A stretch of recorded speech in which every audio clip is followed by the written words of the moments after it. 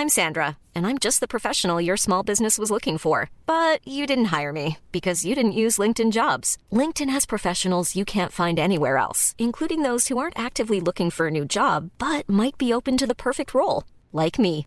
In a given month, over 70% of LinkedIn users don't visit other leading job sites. So if you're not looking on LinkedIn, you'll miss out on great candidates like Sandra. Start hiring professionals like a professional. Post your free job on linkedin.com/people today.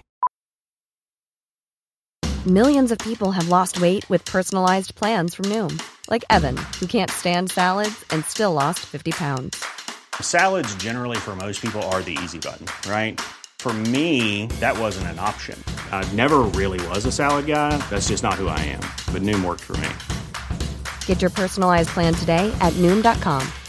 Real Noom user compensated to provide their story. In 4 weeks, the typical Noom user can expect to lose 1 to 2 pounds per week. Individual results may vary.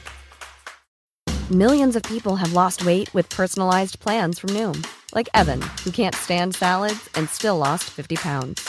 Salads generally for most people are the easy button, right? For me, that wasn't an option. I never really was a salad guy. That's just not who I am. But Noom worked for me. Get your personalized plan today at Noom.com. Real Noom user compensated to provide their story. In 4 weeks, the typical Noom user can expect to lose 1 to 2 pounds per week. Individual results may vary. Join us for a journey as we go back to the great civilizations of the past. Who were the people? What were they like? How did they begin? And how did they end? Let's find out on episode 68, The Death of Sargon II.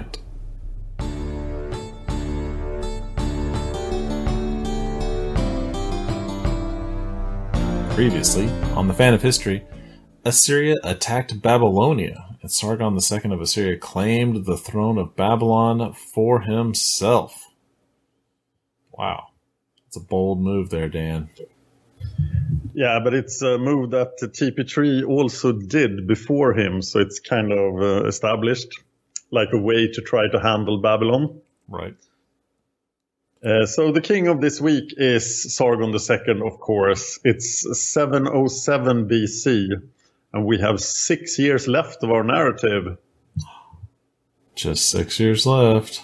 Out of 300, so we're getting close to the end. Wow. 2 more episodes after this one. Crazy. Sargon has ruled Assyria since 722 BC, maybe 8 episodes, I'm not sure exactly. His campaigns have been successful. He started out with everybody revolting, and now he has settled that. He had 3 great arch enemies. One of them is dead and replaced with his son. That's Argishti II of Urartu. It was the Chaldean Merodach Baladan of Bityakin and King Midas of Phrygia. So where are they now when Sargon is victorious? Well, Merodach Baladan is in exile in Elam. He ruled as king in Babylonia for 12 years and did really good. But now he is in exile, and the Elamite king is not too happy about that, I think. But he keeps Merodach Baladan around. The Bityakin in the Sealand are still there, and they're still loyal to Merodach Baladan should he return. And he wants to return. He wants the throne of Babylonia back. And, spoiler, he will return.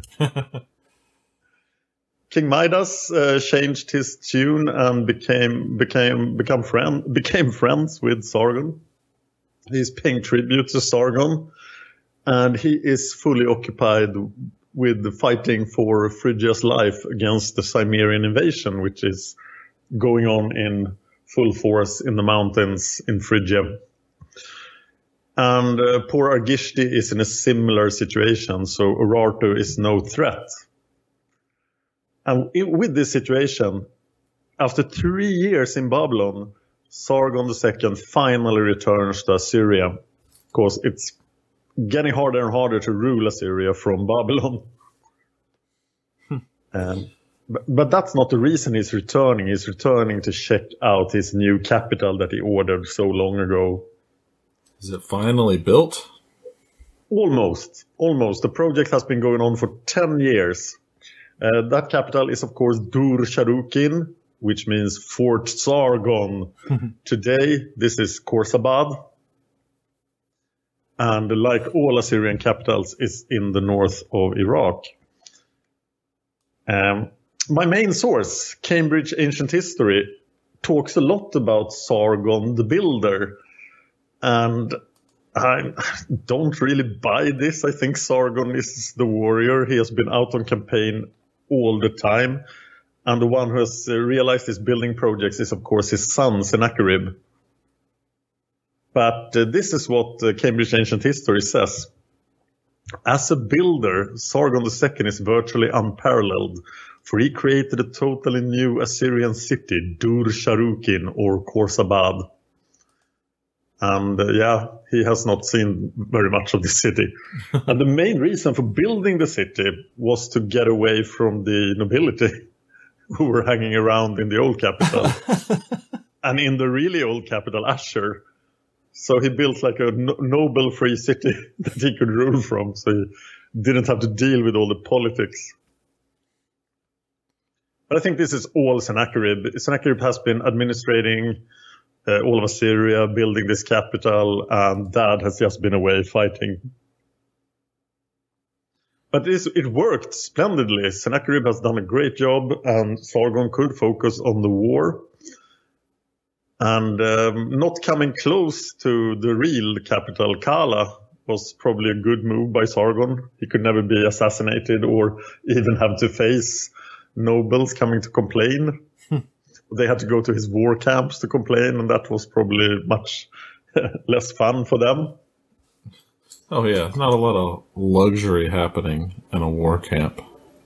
I'm looking for opportunities to mention Tiglath-Pileser III, as he is my favorite king. And there is a small possibility that this new capital was an idea from Tiglath-Pileser III that he never had the time to realize. So let's look at Dur-Sharukin. It's located 25 kilometers north of Nineveh. And Nineveh, Ashur, and one other place I forget right now are like the three super ancient cities of the Assyrians. They've been around for 2,000 years almost at this point. So that's the heartland with the old capital Ashur. And 25 kilometers north is not very far from this place. It has sort of the same strategic advantages that the old capitals had.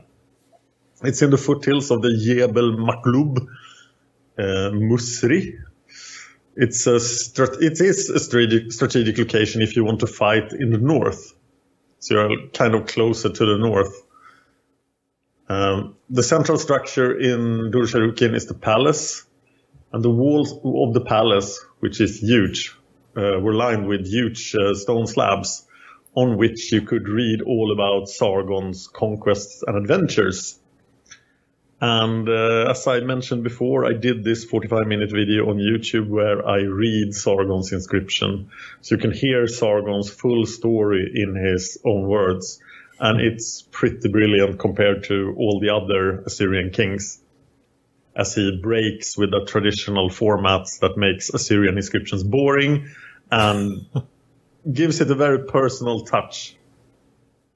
So check that out on the Fan of History YouTube channel. In 707 BC, they have a splendid ceremony in Dur-Sharukin. They bring the Assyrian gods inside. They make sacrifices to the gods. And when I say Assyrian gods, I probably mean Ashur and all the Babylonian gods that they have hijacked. The king, his nobles, and the princes of all lands sit down to a magnificent feast. But no matter how Sargon tries to spin this, it's nowhere near the greatest party of all time that we covered before by Ashurnasirpal II. There are several important buildings made in this new capital. We have shrines to a lot of Babylonian gods. Ea, Sin, Ningal, Shamash, Nabu, Adad, Ninurta, and the Sibiti. There is a splendid residence for Sin-Akka-Ushur. That's a brother of Sargon, the chief vizier. We'll mention him briefly before. he was helping out. He was helping Sennacherib ruling the land. A wall with 8 gates are built around the city, and people from conquered areas are forced to become citizens of the new capital. The spirit of Ashurnasirpal. Ashurnasirpal's capital has been the capital from 879 to 707 BC. That's 172 years. Now I hear an echo of myself. Da-da-da-da-da. Yeah. Okay. I think I fixed it. Shouldn't be echoey anymore. But this city, the new city of Dur-Sharukin, will not have as glorious a history as Kala has had. It will not be the capital for 172 years because disaster will hit Dur-Sharukin very soon. Oh boy.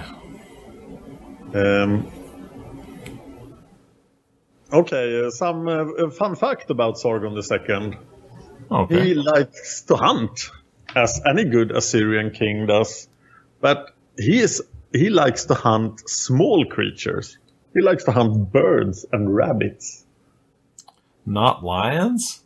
No. And Ashurnasirpal II would think that he was a wimp. Right. He should be out there with bare hands. But I think the reason he doesn't hunt lions is that his predecessor have exterminated the Mesopotamian lion. Oh, yeah. That would make sense. So this wild lion hunts just killed every lion. Lions have a hard time hiding from Assyrians with bows. Sargon II also built a lot of stuff outside of his new city. He refurbished the main temple, the Ashara, the temple of Ashur at Ashur. That was refurbished. He restored the processional way to the forecourt of the Ashara.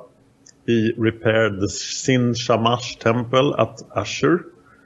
And the temple of Nabu at Nineveh was reconstructed. And Sargon renamed the temple of Nabu to the temple of Nabu and Marduk. And this is probably a political move, proving that he is truly the king of Babylon. And maybe this gives him a possibility to actually worship Marduk without going to Babylon. But I'm not sure about that. The foundation of the Northwest Palace in Kala, the Northwest Palace, is Ashurnasirpal II's great palace. It was in bad condition and Sargon restored it. So those were the building projects of Sargon II. In 706, we get an interesting thing in Babylon. We get the first mention of the house Igibi. And later Babylonian history will be full with these houses. Powerful houses of families that work together to become a power factor in Babylon. But this is the very first mention of House Igibi, and they will be important in Babylon. It's a merchant family from the start. They are very wealthy, and they will grow really powerful. They are the oldest of the Babylonian trading houses, and we have recovered their archives. We have 1,700 clay tablets covering the years 600 to 482 BC. Wow. So that's quite impressive. Lot. Yeah, so we have a great understanding of Babylonian economy, and knowing the Babylonians, it wasn't very different in 707 BC from 600 BC, I would say. So in these clay tablets, you could read about their trade in fields, houses, and slaves, their banking operations. They accept deposits, they pay debts of their clients, they finance and found commercial enterprises, and they also put important members of the house in the king's service. So you get notifications in these clay tablets when someone from House Igibi is a judge for the king, for example. So House Igibi will become important in Babylonian history later. And here is something else that will become super important later. in 705 BC, someone named, I will butcher this pronunciation, Achaemenes. Would you say that? Yeah, I was thinking the way I look at it, yeah, is exactly said Achaemenes or Achaemenes. Depends on where you want to put the accent. The Persians get a king, and his name is Achaemenes. And the later Persian Empire of Cyrus the Great will be called the Achaemenid Empire. So this is the first of the great line of Persian kings. But we don't know anything about Achaemenes' life or his actions. And I have a quote here. It is quite possible that Achaemenes was only the mythical ancestor of the Persian royal house. But if Achaemenes was an historical person, he should have lived at the end of the 8th and the first quarter of the 7th century BC. We get Darius I, the king of Persia, talking about him, and we got Herodotus talking about him. And he's supposed to rule the Persians between 705 to 675 BC. But my first question is, where is this Persian kingdom? Because the Persians don't really have a kingdom. They are in the mountains in Iran. They are probably ruled by the Medes or Elam. But I think if I would guess, I would say they were a vassal of the Medes. And it's very possible that Darius I is just lying. Normally Persians don't lie except if they are Darius I. So he could make anything up here.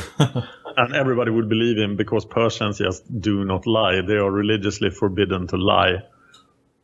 And very few break this. And one of the few that break this is exactly Darius I. But I wanted to mention the very, very early beginnings of the Persian kingdom, if there indeed was such a beginning in 705 BC. Also in 705 BC, there is trouble in Tabal. Tabal is to the northwest in the Neo-Assyrian Empire. This is the mountains in Turkey. And there is some sort of serious disorder in Tabal. Maybe it's a rebellion. There is some evidence for this. Maybe the Cimmerians invade Tabal. That's a very common idea. I think that's the main theory of what is going on in Tabal in 705 BC. But I'm going to argue that it probably wasn't the Cimmerians. But Sargon II goes to Tabal personally, again, with the Royal Assyrian Army. It's just another campaign for Sargon II. But we do not have the details for this campaign, except for one line of 4 words. So we have an Assyrian inscription telling us the following 4 words. Camp lost, king killed. That's ominous. Yes. So thus dies Sargon II, the great king of Assyria. His corpse is never recovered and could not be properly buried. And this has never happened before. Not for 2,000 years has an Assyrian king died on the battlefield, which is remarkable, to say the least. They go on campaigns every year. Yes, and I assume the Assyrian king stays in the back and they win most wars, but even when they lose, the king somehow survived. Maybe because he isn't there and he says he was. But this time, Sargon is in the battle and he dies. And this is completely unthinkable to the Assyrians. The Assyrians do not even realize that this could happen. It's been so long, and the king has been safe. And Sargon II, one of the greatest kings they ever had, dies on the battlefield. Crazy. So, did the Cimmerians really kill him? They got the blame. And we know the Cimmerians were sort of in the neighborhood, and they were on the other side of the mountains fighting Urartu and Phrygia. So Tabal, it's pretty hard to get to. They would have to go be very successful in their fight against Urartu or Phrygia, but maybe they were. And maybe they were very mobile and could raid down to Tabal. But I am starting to think that Sargon II was killed by somebody else, and that it is convenient to blame the Cimmerians to restore political order, because political order now goes out the window and the Assyrian sources go silent. And we know that how terrible that is. Nothing good comes of that for that whole area. There is no more mention of 707 and 706 BC, and we actually don't even have an Assyrian king for 706 BC. But we are not sure what happened here. But let's talk a little more about Sargon II when we can. So what did he do? I think he's one of the truly great Assyrian kings. He got dealt a lousy hand, probably by his own rebellion. He got rid of Shalmaneser and took the empire of Tiglath-Pileser III. He suffered all these rebellions. I'm Sandra, and I'm just the professional your small business was looking for. But you didn't hire me because you didn't use LinkedIn Jobs. LinkedIn has professionals you can't find anywhere else, including those who aren't actively looking for a new job, but might be open to the perfect role, like me. In a given month, over 70% of LinkedIn users don't visit other leading job sites. So if you're not looking on LinkedIn, you'll miss out on great candidates like Sandra. Start hiring professionals like a professional. Post your free job on linkedin.com/people today. Millions of people have lost weight with personalized plans from Noom. Like Evan, who can't stand salads and still lost 50 pounds. Salads generally for most people are the easy button, right? For me, that wasn't an option. I never really was a salad guy. That's just not who I am. But Noom worked for me. Get your personalized plan today at Noom.com. Real Noom user compensated to provide their story. In 4 weeks, the typical Noom user can expect to lose 1 to 2 pounds per week. Individual results may vary. He fought all those years to restore the empire, but he did restore it. He had the full empire of Tiglath-Pileser III, and it was even a little bigger than Tiglath-Pileser's empire at the end. So the reigns of TP3 and Sargon was truly a burst of glory. And the empire is stronger than it ever was, at least until the sources go silent. The Assyrians are now truly feared and well known even far from Assyria. And it's not the end of the empire. The empire will get even bigger.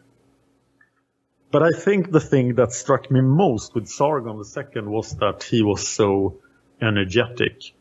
With Sennacherib in position to do all the boring stuff, Sargon could go out fighting all the time, and that's what he loved. So, farewell, Sargon. I feel we should do some kind of salute, but I don't know what. All hail Sargon II. Hail. Hail Sargon. So we have no idea what happens in 706 BC. But in 705 BC, this is so strange, because Sargon had obviously set up Sennacherib to become the king. And Sennacherib becomes the king in 705 BC. So it takes 1 to 2 years to stabilize. And we don't know why. There must have been considerable confusion in Assyria. And there are actually other notes, other Assyrian writing we have that says that Sennacherib became the king in 704 BC. And another one says that he became the king in 703 BC. That would be 4 years of civil disorder. And the chronology of Sennacherib is very problematic. The campaigns, because they are campaigns of Sennacherib, they are not dated by eponyms as they have been all the time. They are numbered. So Sennacherib says, on my 7th campaign, I did this. But he doesn't tell us when that happened. Only that it was the 7th campaign. And he will reign for more than 12 years. So We don't know when his campaigns happen. We just have to try to deduce when it happened from other sources and other events he mentions and stuff. But it gets a lot more complicated. Sargon's reign was very clear when things happen, but here that disappears. And the actual number of campaigns is also strange, because Sennacherib only speaks of 8 campaigns, but he gives us details for 12. Which is strange, right? Yeah, that's weird. It's like you can't keep stories straight. No. That's, of course, because records are lost. The Eponome Chronicle itself, the chronicle that mentions just in the year of blah, blah, blah, this happened, it's missing. We don't have the Eponome Chronicle for the beginning of Sennacherib's reign. And this means that what we will talk about in 2 episodes, the destruction of Sennacherib, maybe even didn't happen in 71 BC. But I will talk about that a lot in the upcoming episode. And now, poor Sennacherib, he has to do something to reorganize the realm, take it over. It takes a while for him to become king. And we don't know why, but we know that the death of his father in battle really haunts him. The Assyrians are very superstitious. They look for omens from the gods. And is there an omen worse than this? The first Assyrian king in forever dies in battle. How do you interpret that? Yeah, the gods are not happy with you. So Sennacherib must ask himself, what terrible sin did Sargon commit against the gods to deserve such a fate? And he is really troubled by this. Sennacherib sits down and thinks hard about this, and he takes certain steps. He never mentions his great father ever again. Sargon is never mentioned in any inscription by Sennacherib. So it is like Sennacherib fears Sargon's name. He thinks that Sargon's name is an offense to the gods. And this is such a big change. It seems that he had a good relationship to his father before he died in battle. Right. They seem to have a very harmonious relationship. Yes, and Assyrian kings love to brag about their great fathers. But Sennacherib never ever mentioned Sargon ever again. And I think that this death in battle is on Sennacherib's mind always. He now realizes then that he too is mortal if he goes out and fight. And he's just brooding on this question for the rest of his life. And he decides here, probably in 705 BC, maybe later then, to take another giant step to appease the gods and make the gods forget about his father. He abandons the new capital. Dur-Sharukin, almost finished. They already had the party. They built the temples. They built this enormous palace. But Sennacherib just walks away from it. And it's never finished. It's abandoned. Wow. And eventually it just disappears below the sands, and we have found the ruins of Khorsabad or of Dur-Sharukin. But it is never the working capital of Assyria. So very short story for poor Dur-Sharukin. So you would think that Sennacherib would then go back to Kala and keep that as the capital, but if we think that, we forget the one biggest trait in Sennacherib. Sennacherib is a builder. He has had a lot of fun building Dur-Sharukin. So he wants to make changes, and he chooses yet another capital, the 4th capital for Assyria, but he doesn't have the time to build this city from scratch. So he takes one of the 3 ancient cities. He takes Nineveh itself, 25 kilometers south of Dur-Sharukin. Nineveh is this ancient city. It has dark, narrow alleys winding through a maze of buildings. It's like poor city planning has been going on for thousands of years. And Sennacherib says, this will be our capital. There are two important temples in Nineveh at this time. It's the temple of Asher and the temple of the New Year, where the king is supposed to do rituals. But the temple of the New Year has fallen into ruins, and the Assyrian king hasn't done the New Year rituals if he hasn't been a king of Babylon, and then he did it in the temple of Marduk in Babylon. But Sennacherib starts building stuff. And he clears out these dark, narrow alleys. He tears things down. He expands the size of the city. And already in 703, the Nineveh has grown immensely. He widens the squares and he builds a gigantic royal road lined with stelae. He rebuilds the temple of the New Year in Nineveh. He reintroduces the ceremony, thinking that maybe it was this fact that we forgot about this ceremony that made the gods kill Sargon. He removes any references to Marduk in the Assyrian temples and replaces it with Asher. Maybe he thinks that Sargon's fascination for Marduk is what made Asher kill him. The Asher temple gets all the attention. It's restored. It's made even more beautiful. Sennacherib constructs city defenses, new city defenses for Nineveh, and including a moat and a gigantic city wall with 18 gates. This is an enormous building project, and it's just right after they finished the enormous building project in Dur-Sharukin. And he names these 18 gates. Each gate is named after a god. And now the new Nineveh starts to look suspiciously like Babylon. So I think Sennacherib is rebuilding Babylon in the north. And you notice that TP3 and Sargon, they were pretty fascinated with Babylon. They were both kings in Babylon. Mm-hmm. They lived in Babylon. They liked Marduk. There is none of that in Sennacherib. I think he even fears Marduk, that he's like, I can't do what my dad did, because then I too will be killed by the gods. So he is making everything very Assyrian and less Babylonian. He builds a new fortress in Nineveh, and he's modeling this after Kar Shalmaneser, the great fortress that Shalmaneser built in the west.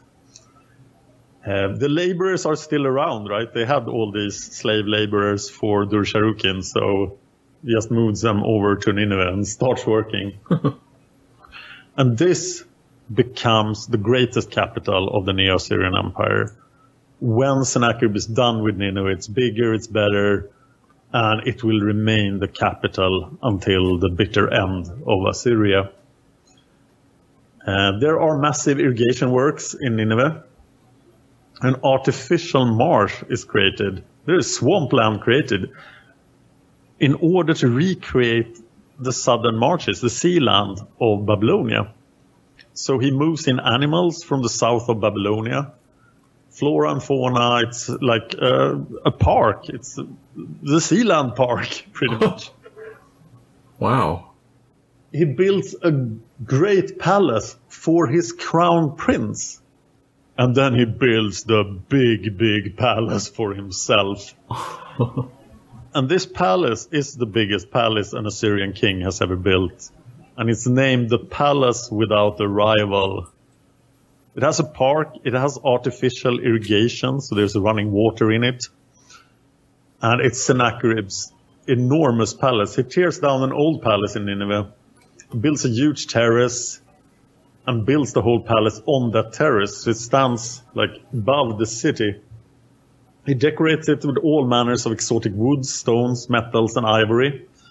A large number of sculptures in the round, including bull colossi, something which Sennacherib is fascinated with, and reliefs then depicting all the deeds of the great Assyrian kings, but not Sargon. And much of this palace has been excavated. It's called the Southwest Palace by archaeologists when they started out in Nineveh. And at that point, we didn't know who built it and stuff. This was in the 19th century. But now we know for sure that this gigantic palace is built by Sennacherib. He loved to create parks. And there's a large park beside the palace filled with imported herbs, fruit trees, and even small garden plots for the citizens of Nineveh where they can make vegetables and stuff. And it is similar in size to Windsor Castle in England, which is a pretty big castle. And that's, of course, is very cool that Sennacherib builds the biggest palace ever in Assyria. But there's one other thing that he maybe builds, and this is somewhat controversial. He builds the Hanging Gardens. Really? Yeah, one of the 7 wonders of the ancient world, the Hanging Gardens of Babylon. Right. And I'm going to make the case that these Hanging Gardens were built by Sennacherib in Nineveh, and that there were never any Hanging Gardens in Babylon. Really? Yes. So let's look at the evidence for this then. There are no contemporary texts in Babylon mentioning any Hanging Gardens, and we have a lot of texts from Babylon. Mm-hmm. And if you have this, one of the 7 wonders of the world in your city, would you not talk about it? And we kind of know a lot about Babylon's city plan, and there is like no spot for the gardens. Alexander the Great comes to Babylon. He doesn't see any Hanging Gardens. There's just nobody talks about these amazing Hanging Gardens in Babylon. So then you have to start to ask yourself, why would anybody think that the Hanging Gardens are in Babylon? Because there are references to the Hanging Gardens in Nineveh. But there's a Babylonian priest named Berossus in 290 BC, in the Hellenistic period after Alexander the Great. He writes about the Hanging Gardens of Babylon. But there's still nobody has seen these gardens. He just writes about them. So the question then is, why don't people know that these gardens were in Nineveh? Because when we look at Sennacherib's documents, the things we have from Sennacherib, it's pretty clear that he built these gardens. There is an archaeological record of the gardens. There is a researcher named Stephanie Delly. She has a big treatise you can find it on the web, where she makes the argument that the Hanging Gardens were in Nineveh. So then you have to really, why don't people know this? And I think there is a very clear reason that they don't know it, because when Xenophon passes Nineveh 200 years after the fall of the Neo-Assyrian Empire, he has no idea who lived there and who built these walls that still stand. Because Nineveh will be almost completely destroyed in 612 BC. And the Assyrian records will be destroyed. We found the Assyrian records anyway because they were hidden under the sand. But Nineveh and everything in it will be wiped away in 612 BC. So the Hanging Gardens were destroyed at the same time and then forgotten. But today we can be fairly sure that the Hanging Gardens were actually in Nineveh. And they were built by Sennacherib. And please hate me for this on our Facebook page, Fan of History, or on the Fan of History YouTube channel. I think that's fascinating. The evidence seems pretty clear to me. Right.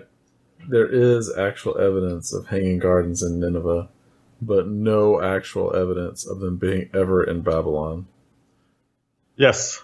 But when they made this list of the 7 wonders of the ancient world, nobody knew what Nineveh was. Right. That's funny. You know, I have seen how many pictures I have seen of a giant tower in Babylon covered in gardens. That seems inconvenient. Yes. It would be so dark on the inside. Imagine the moisture problems in the tower.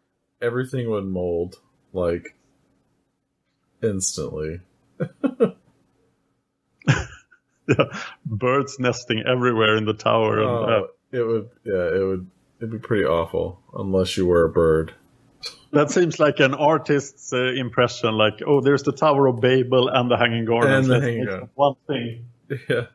I've only got one canvas. We're going to put it all on one canvas here. Yeah. Wow. So I guess that's it for this episode. Yeah, rest in peace, Sargon II. We hardly knew you, Sargon II. We knew him better than we know a lot of the Assyrian kings. Still true. But we will get to learn to know Sennacherib even more. Amazing. All right. Next episode, there's going to be a revolt in Babylon. What? They never revolted before, did they? It's about to happen. Yeah.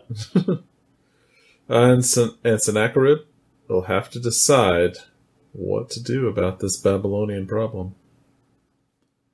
So, please don't forget our Patreon, patreon.com/fanofhistory. Also, give us a review on iTunes or Stitcher or wherever you go to write your reviews or however you consume our content. Please, drop us a line. Any line. We'd love to hear from you. Also, youtube.com/fanofhistory. Subscribe, like, and share. All right. So, for this week, I am Brennan. And I'm Dan. And this has been Fan of History. If you enjoyed this podcast, please consider supporting us on Patreon. Patreon.com/fanofhistory. Just $1 an episode would help us out. Thanks, and see you next time.